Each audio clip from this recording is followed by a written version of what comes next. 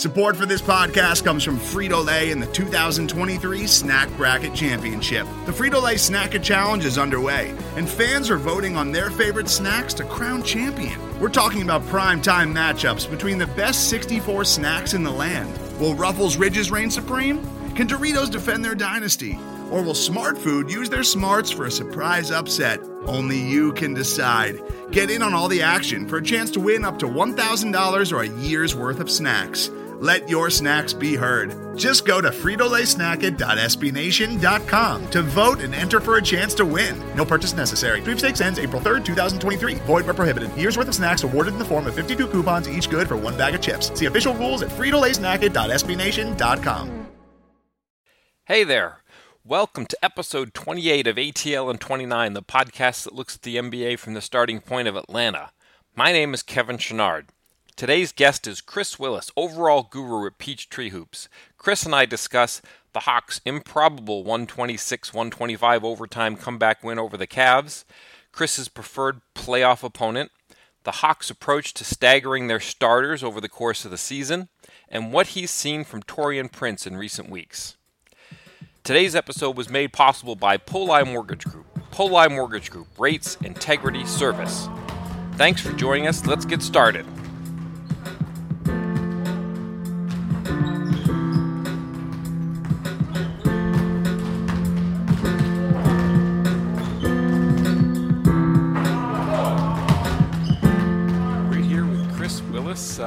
Here to discuss the improbable 126-125 overtime victory that the Hawks rung up Sunday. Welcome, Kris. Hey, thanks for having me again. I appreciate it, man. I'm blown away after that game today. I don't even know what to think anymore. Well, that doesn't bode well. That's my first question.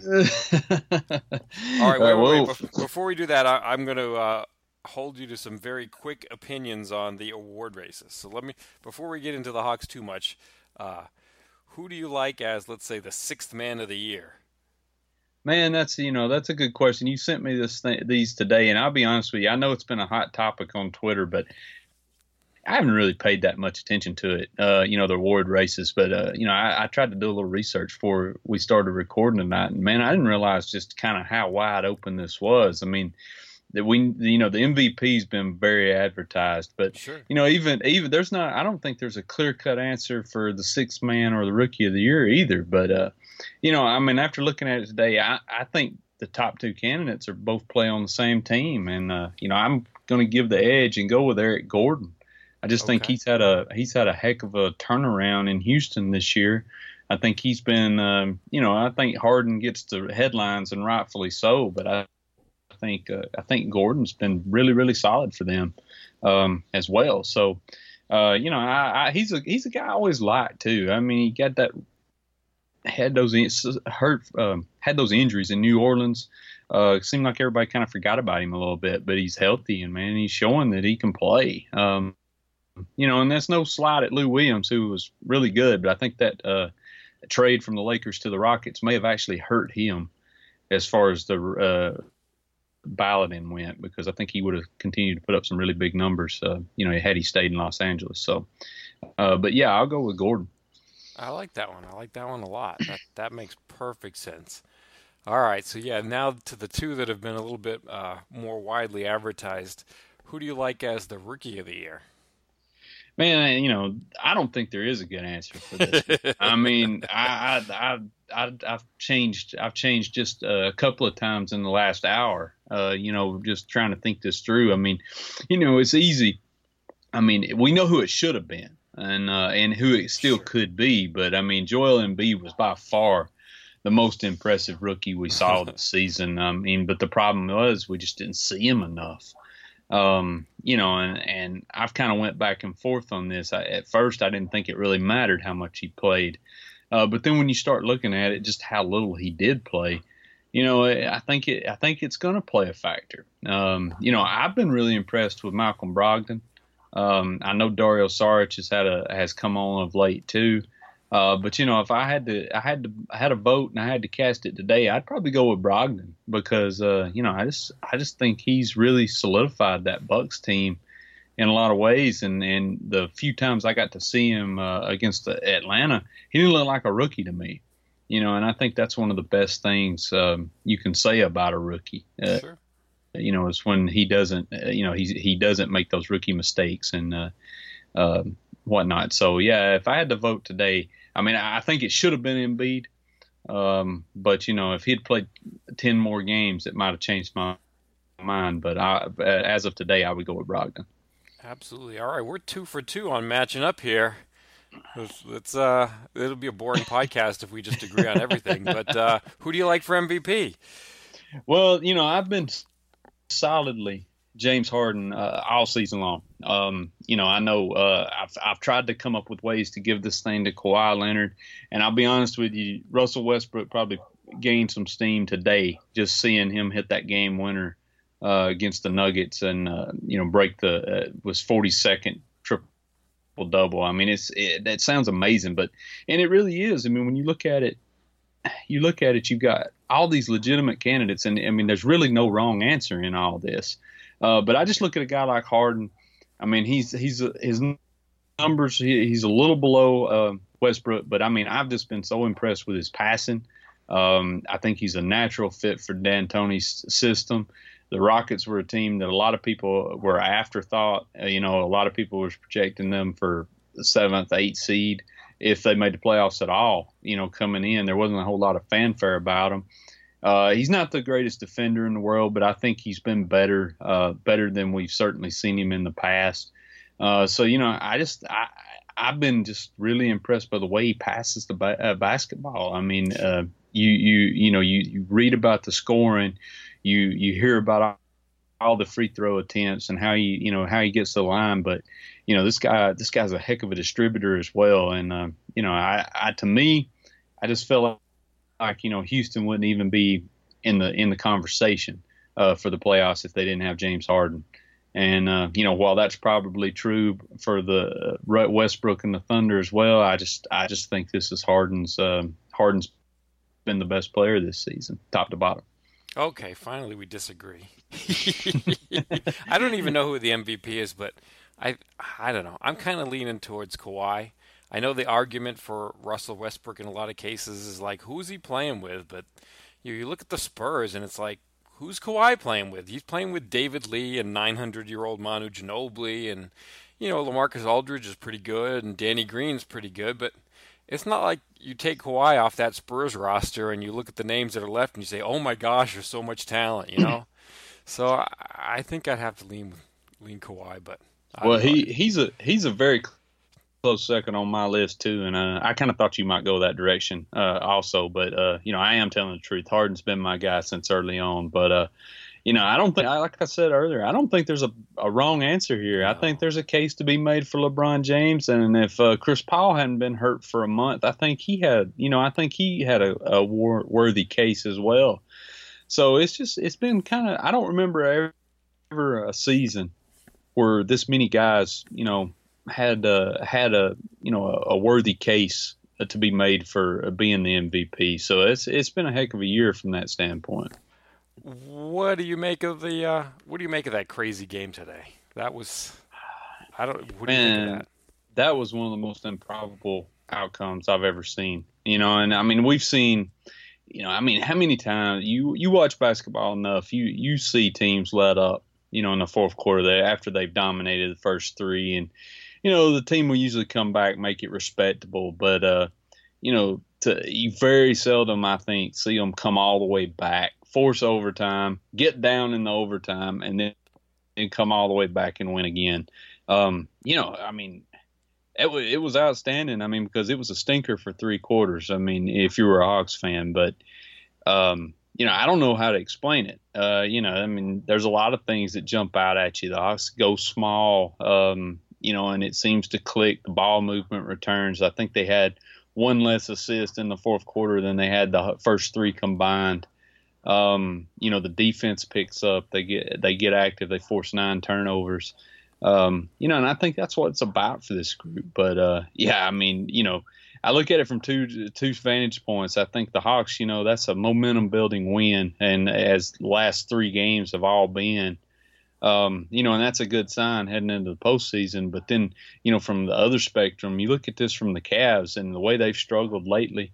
You wonder if that's the point where they're going to galvanize and make a run, or if we're going to look back, a month from now and say, that was the day it all ended for this Cleveland team. I think that's a loss that may stick with them for a little while. So, I'm kind of interested to see how the Hawks respond, but I'm also kind of interested to see how Cleveland responds as well. When you look at those games, the last 3 games that the Hawks have won, it's Boston against Cleveland, and they're teams that they might face later on down the line. There's no guarantee of that, but it's a possibility. How much gamesmanship is there in terms of teams not wanting to really reveal their game plan going into playoffs? The defensive coverages that they might use, or the rotations, or certain plays. How much do you think they go vanilla in the last week, 2 weeks of the season to just kind of play it safe and make it so that teams can't scout them very well? Yeah, I think that's definitely a part of it. And, but I think it's true for just about the entire regular season. I mean, the way the schedule is, you're traveling, there's no practice days. I think you just pretty much approach every opponent from a pretty vanilla standpoint. I mean, yeah, there's some blanket adjustments that might work for, 2 or 3 different teams. But I think the playoffs are a whole nother monster in itself. And, I think you got to be really careful looking at regular season results and using those as the sole projection for the playoffs, because I just think it's a different animal altogether. In some cases that's going to be a good thing for the Hawks, but in other cases it might not be as good. But, I just, in a playoff series, we've seen all the adjustments, and I'll think back to a couple of years ago in that Brooklyn series when, everybody kind of felt like the Hawks, played bad. They beat the Nets in 6 games. But I thought it was interesting. Brooklyn did everything they could to take Kyle Korver out of the equation, and DeMar Carroll was the lucky recipient of that, and he burned them. He burned them in four of those games. And right.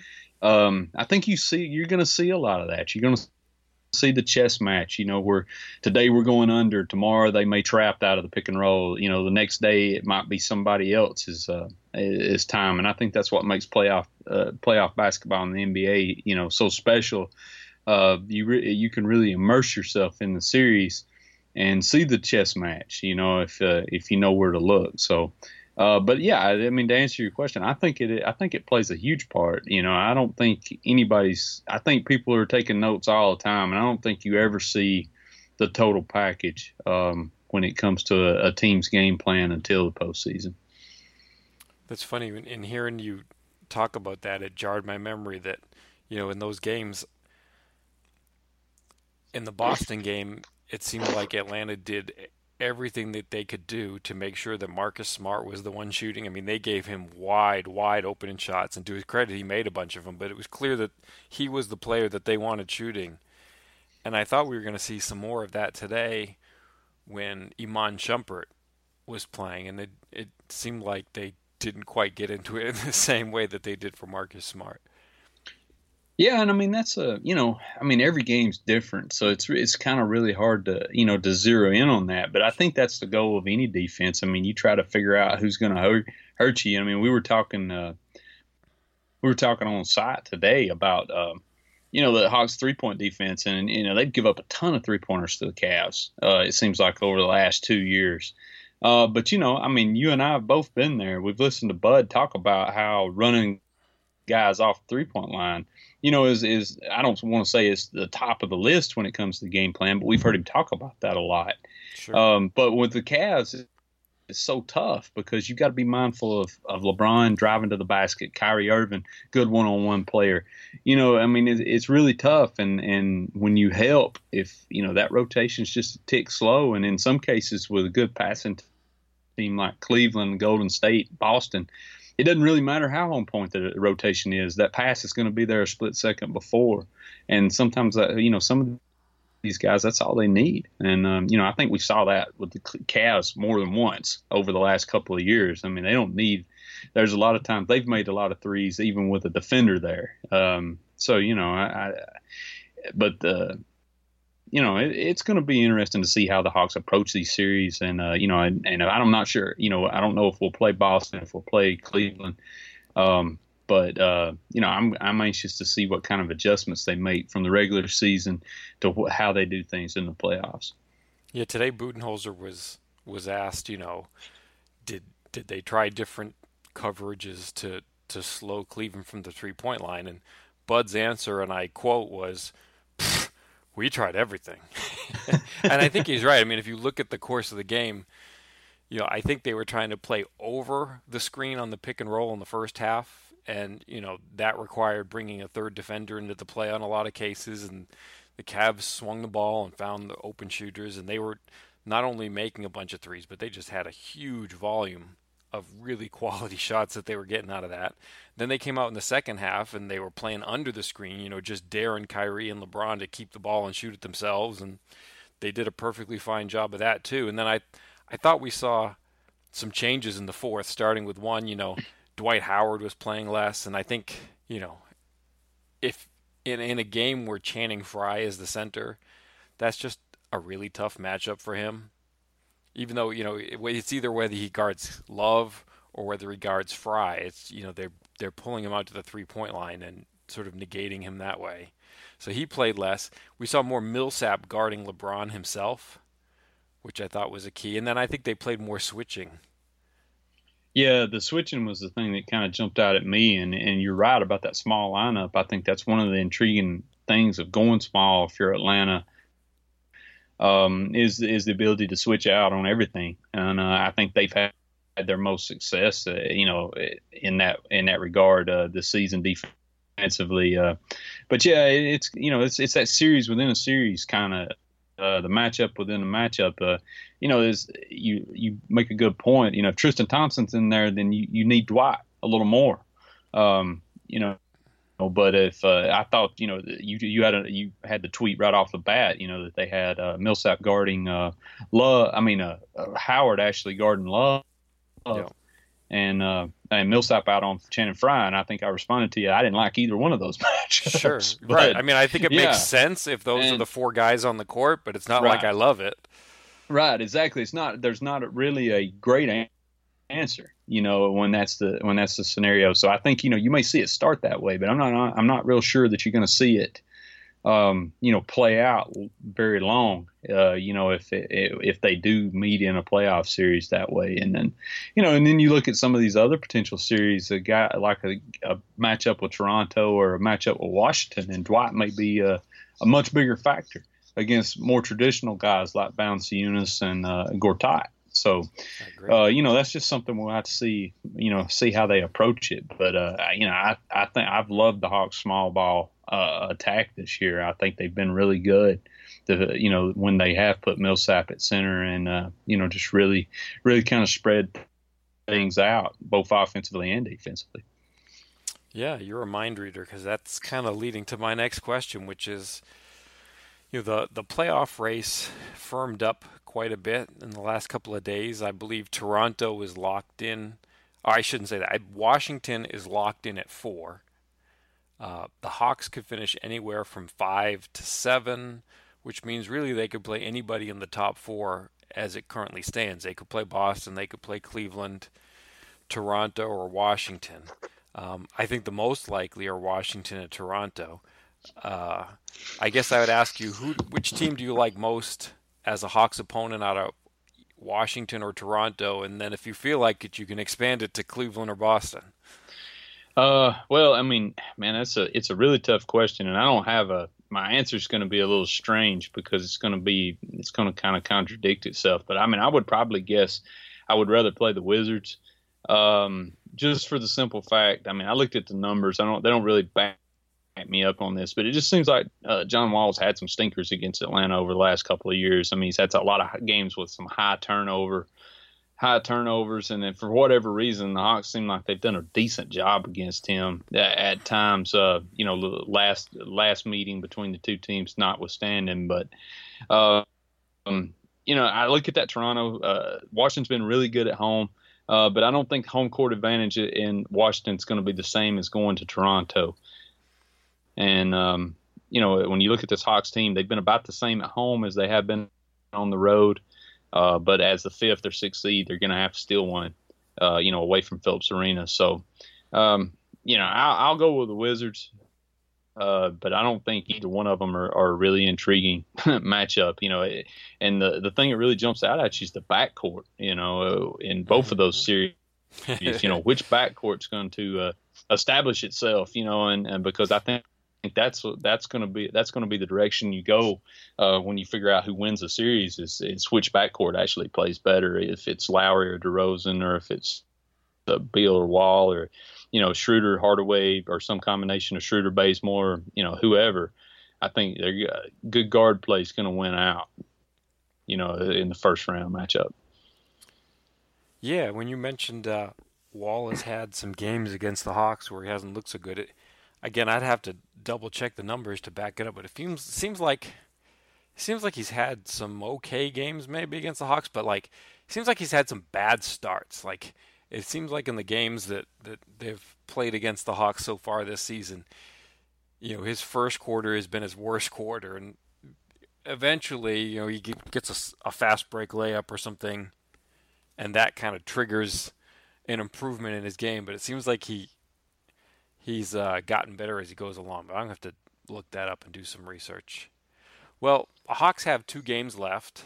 I asked Dennis Schroeder last week about the workload that he's had this season. You lead the team in minutes, you lead the team in games, and it's your first year as a starter. Is the workload what you expected, for physically speaking, running into all those picks and things like that? I mean, it's tough, it's not easy, but I think we got good coaches, good trainers who are taking care of me and the team, and I think everybody's fresh still, and lifting and everything is important, to keep your legs fresh and ready to go. You've seen the Hawks have rested some players at times. They've rested Howard, and the ones that they haven't rested have had some injuries. Millsap kind of got a break, through his knee injury, and some other guys as well. The player that's played the most games and played the most minutes is Schroeder. And, with Schroeder in particular, and maybe the team in general, how would you go about balancing the ideas of, tuning things up versus resting players over the last couple of games? Man, that's a difficult question, and I've never really felt like I've, hit on this, that there is a correct answer. And I look at the Hawks here, I'd rather play Washington, but I'd also I wouldn't mind being away from the Cleveland in the bracket. I'd much rather play Boston in the second round as I had the Cavaliers in the second round, even though the Hawks beat the Cavs 3 out of 4. So it's a catch-22. I mean, I think you really need to be healthy, but at the same time, you want to keep this momentum that the Hawks kind of built up over the last week. So, I think what we've seen a lot of deep rotations lately.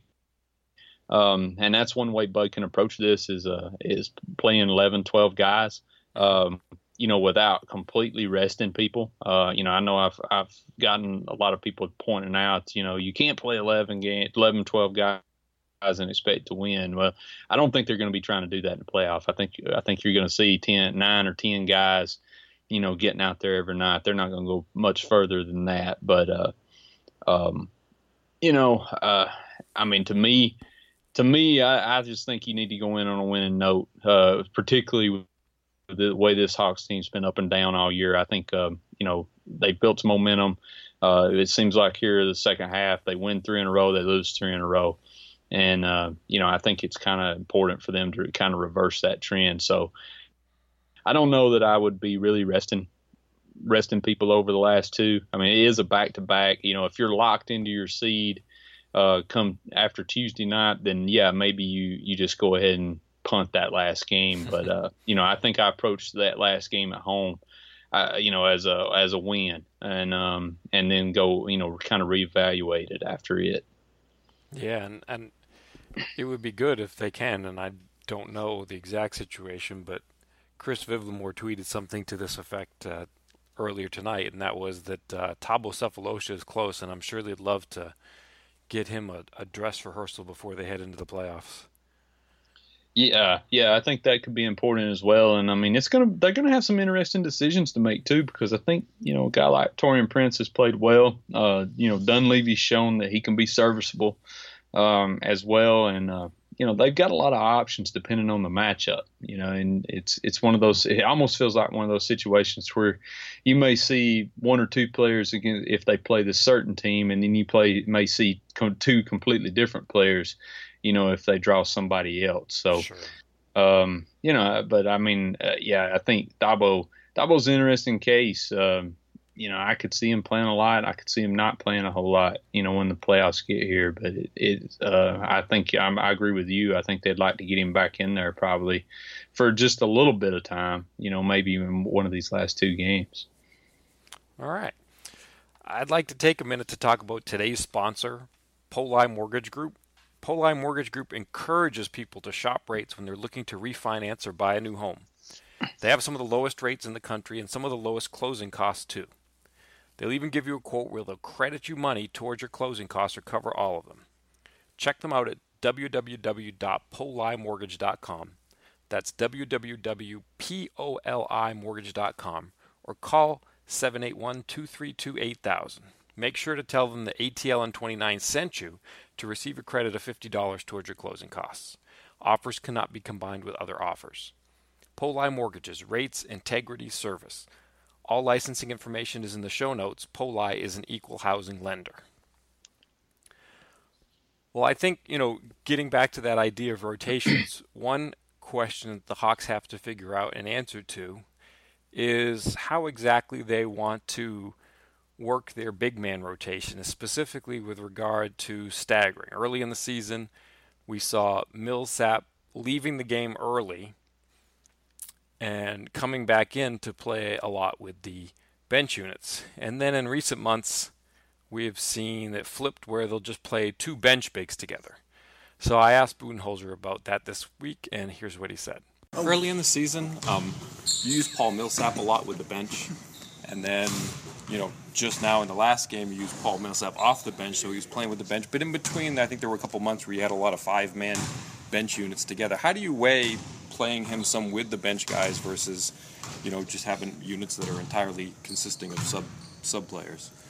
Yeah, I would say, for most of the time that I've been here, I'd say we mix and match. We usually have, one or two starters on the court and don't go with kind of the wholesale bench group. But, the last month or so, I think we've experimented some. We've used that some, but, I think that was before Paul got hurt. And or even some, I think, while Paul was hurt.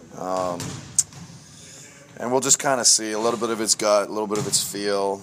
And I think until Paul is kind of back up to a normal minutes, it's, I think we're a couple steps away from, thinking of what we will or won't do. All right, Chris. With that in mind, what do you think the Hawks will be doing in the last couple of games and into the playoffs with respect to staggering? Well, I'm not sure what you see in the last couple of games will be what you see in the playoffs. But I'm a fan of going back to the stagger, and I thought they had some success with that early, particularly in that 9-2 start. But I'm going to throw back to last year in the playoffs. It seemed like the Hawks tried to go with the bench unit a lot of times. And we would see the other teams staggering, and having two or three starters out there. I think we've seen this now for a couple of seasons, and it's not been a good look. Now, Atlanta's bench has been really good, the last couple of days, last week or so, you can really see that, but it seemed like that comes on the heel of a stretch where they weren't playing quite as well. But I think an interesting wrinkle to that is Bud's not really sold on any certain starting lineup now. I mean, we don't know if it's going to be Tim Hardaway Jr. coming off the bench. He's been really careful not to back himself into a corner, with naming who's going to start. We could see Bazemore coming off the bench. So that could change a few things there. I think Ilyasova was a solid pickup in that front line, but I'd kind of like to see him stagger, keep Millsap out there, keep Howard out there, and I think you've got enough versatility with guys like Ilyasova, Muscala, and even Kris Humphries that they could play either spot, and can play with Paul or Dwight, and I think that's the best bet, particularly in the in a playoff setting. If they stagger, how do you like things paired up? Do you like Dwight with Ersan and Paul with Muscala, or do you like Muscala with Dwight and Paul with Ersan? How do you figure they'll shake that out? Yeah, that's tough. I kind of like Muscala at the 4, but I know we haven't seen quite as much of that. So I'm not real confident that they'll go that route. I think you could even see maybe a 3-man rotation there, where it's Ersan off the bench, and you see him play next to Dwight for a little bit of time, and then you see Paul come back in a small lineup and play with Ersan as well. So, it's a little hard to say until we really know for sure who they're going to be playing against and what their front court situation is. I'm for Millsap getting probably getting a few extra minutes as long as that knee will hold up. I think they're going to need him on the court as much as they can get him out there. In a playoff series. Yeah, I think the one thing that we can safely predict is that at the end of halves and at the end of quarters, you'll see Millsap out there with one of the bench bigs. I don't think they like playing Dwight as much the last few minutes, for being in the bonus for foul trouble and things like that, and being able to switch. I think you'll see either Millsap Muscala or Millsap Ilyasova to close quarters and close halves. Yeah, I agree with that as well. And that was one thing. I know we talked about the Cleveland game earlier, but I was kind of a little surprised. We've seen down the stretch of a lot of these games in the second half, teams just hacking Dwight when he gets the ball in low post position. But Cavs didn't really do that today a whole lot. He got some low post touches and scored over the defender. You didn't see that foul right away. But I think Washington showed earlier in the year, or earlier in the last meeting, that they weren't going to let Dwight power his way up to the rim. And a lot of teams are just going to. I think a lot of teams are going to adopt that strategy in the playoffs. So that'll be something else that's interesting to watch as well. Interesting. All right. I'm intrigued by Taurean Prince, and I'm curious to figure out whether or not he'll be in the playoff rotation. In looking at these games against Boston and Cleveland and then Cleveland again, do you think that the Hawks are almost force-feeding him minutes? I mean, it seems like they wanted him out there against LeBron the last couple of games. Yeah, I mean, I think that was an interesting note when I saw that on our pre-pod sheet, and it got me thinking. And I think you're right. I mean, I think they look at Taurean as he's a guy, athletically, from an athletic standpoint, they need him to be able to come in and guard a guy like LeBron, and you might even see him on a guy like Otto Porter. In a Washington series, I think they've really tried down the stretch of the season here to get him ready. Now it's going to be interesting to see though if Thabo Cephaloshics comes back healthy.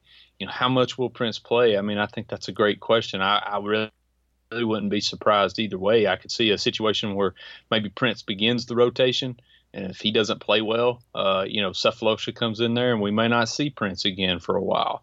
Right. And we've seen, I've seen some tough love administered to Prince throughout this season. I mean, we've seen the guy come in, play a minute, miss a minute, duck under a screen when he was supposed to go over and go back to the bench, and we didn't see him again for a week, So, I mean, But I think they've been really pleased with the way he's played of late, and I think you have to be. And I was pretty high on him coming into the season, so I've been excited about getting to watch him actually on the court with a lot of times with the starters, and I think that really does a rookie well when he can get out there and play with the other guys that are at the front of the rotation, and I think that's the best way for them to grow as players.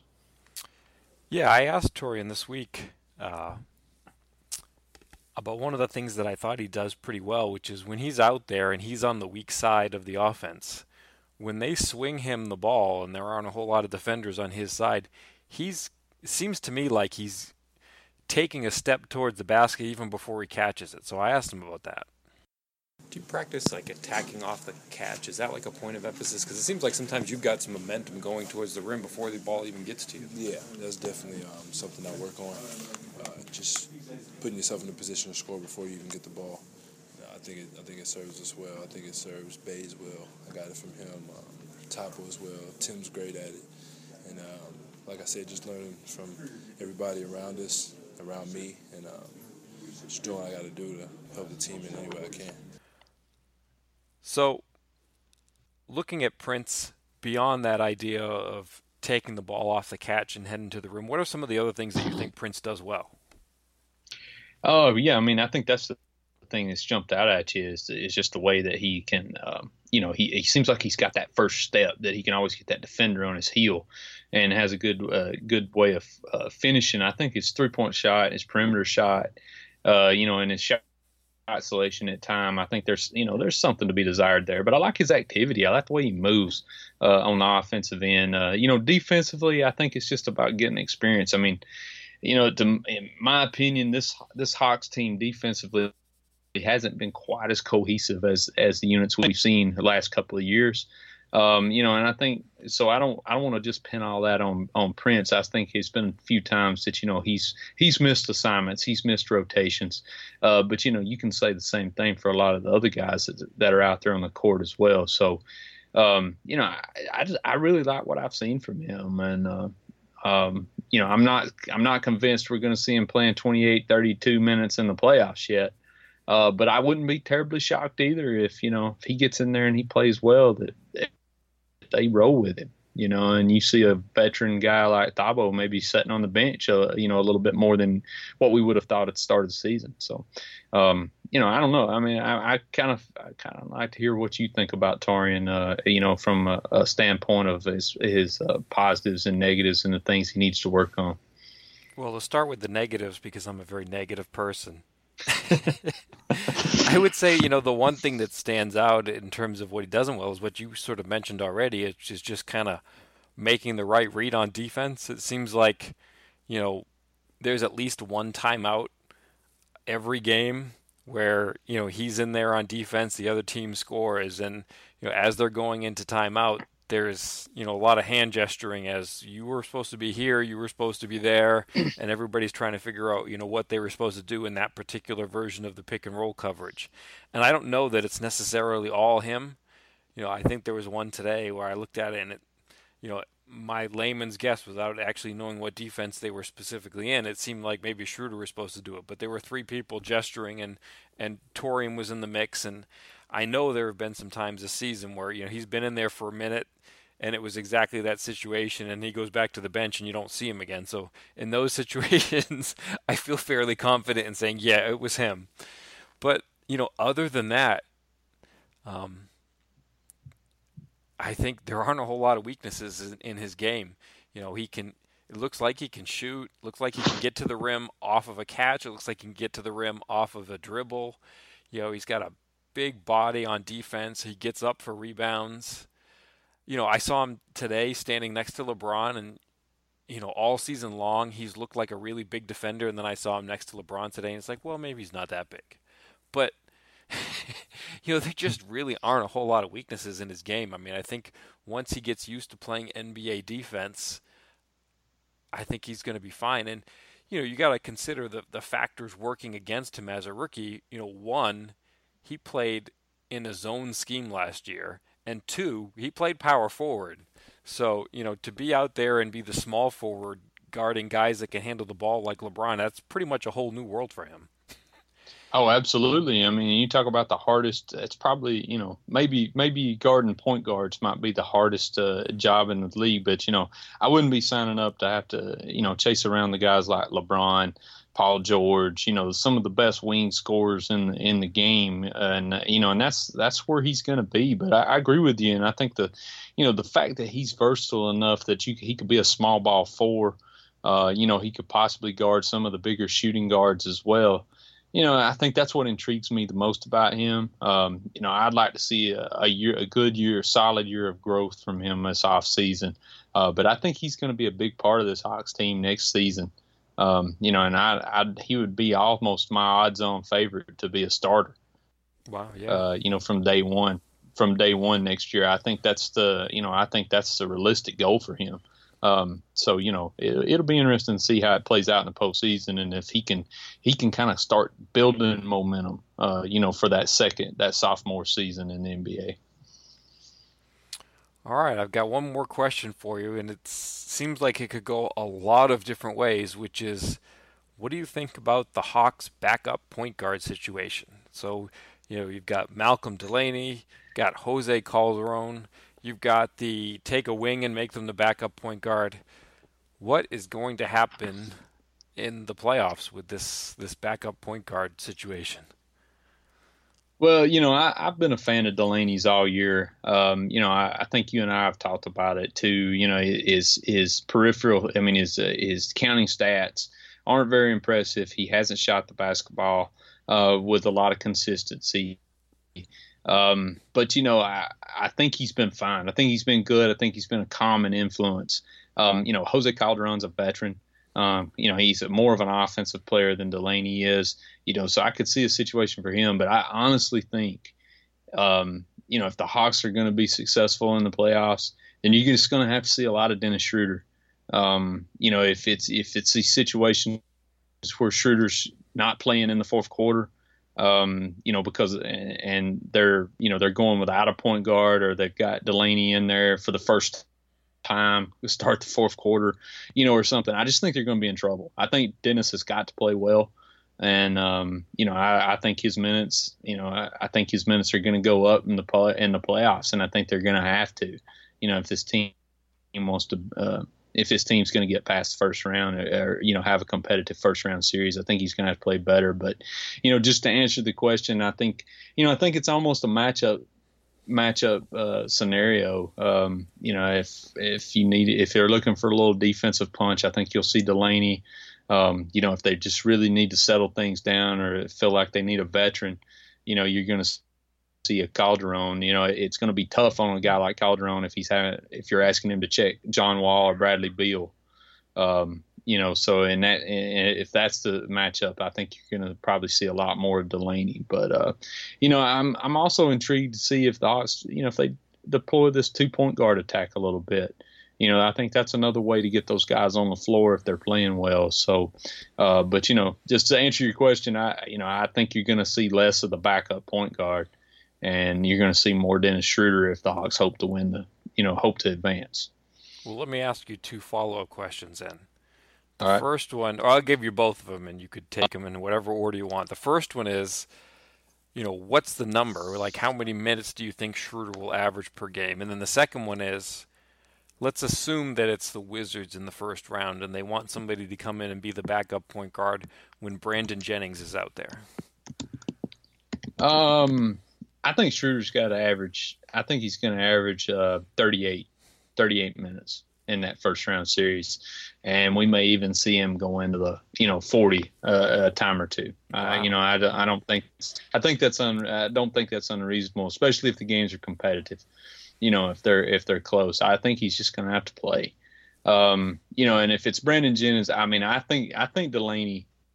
I think Bud really likes. He's known as an offensive coach, but I think he still hangs his hat on the defensive end of the floor. So I think Delaney's going to get the first crack at it, and I've kind of felt that way all season long.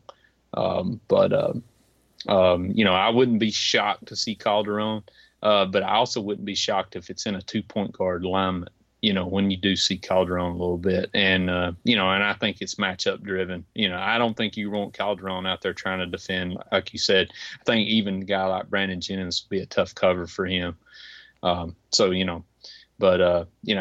riding with that Dennis train, and I think that's why, I think these last two games are kind of important for him. I don't know if he's banged up or what it is, but, I think they'd like to see him, really have two solid games to wrap up this regular season and, build some momentum for the playoffs. All right. Do you have anything else Hawks related you want to talk about? Oh, man, I think we covered it. What a game. What a game today. I thought we was going to be all down and negative after, for 3 quarters today. I thought, this podcast is going to be a barrel of laughs, and then, wow, they pulled out one of the signature moments of the season. That may very well be their signature win of the season. I don't know. And I just, like I said earlier, I'm intrigued to see what it means for the Hawks, but I'm also intrigued to see what, how Cleveland responds to that today. I'm still can't really believe what I saw. It was just so improbable, but that's why you got to watch. You got to play them out. If you were at that game and you left early, I hate it. I hate it for you. Do you have anything you want to plug? Just PeachtreeHoops.com. We're getting ready for playoff coverage. Brad Rowland does Locked On Hawks. You can find every episode of that at Peachtree Hoops. And, we'll be previewing the first round matchup later this week. Hopefully the schedule will be out, I'm guessing, Wednesday night, early Thursday morning. And, we'll have that up there, and we'll be locked in for this weekend when everything gets underway. All right. Follow him on Twitter at Kris Willis. That's at KRIS_WILLIS.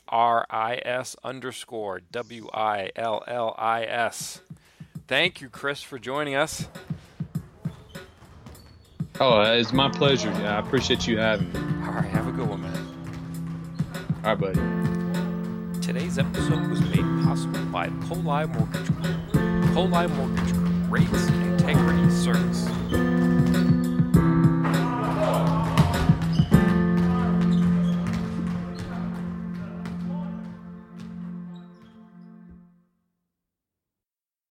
Today's episode is brought to you by Cars.com. With over 2 million vehicles and 50,000 more added every day, Cars.com will match you with the perfect car for you, your budget, your life, your style. And if you're ready to say goodbye to your current car, Cars.com will get you an instant offer to cash it in. Just start by entering your license plate and get matched with a local dealer who will write you the check. So whether you're looking to buy or sell, just go to Cars.com. It's magical.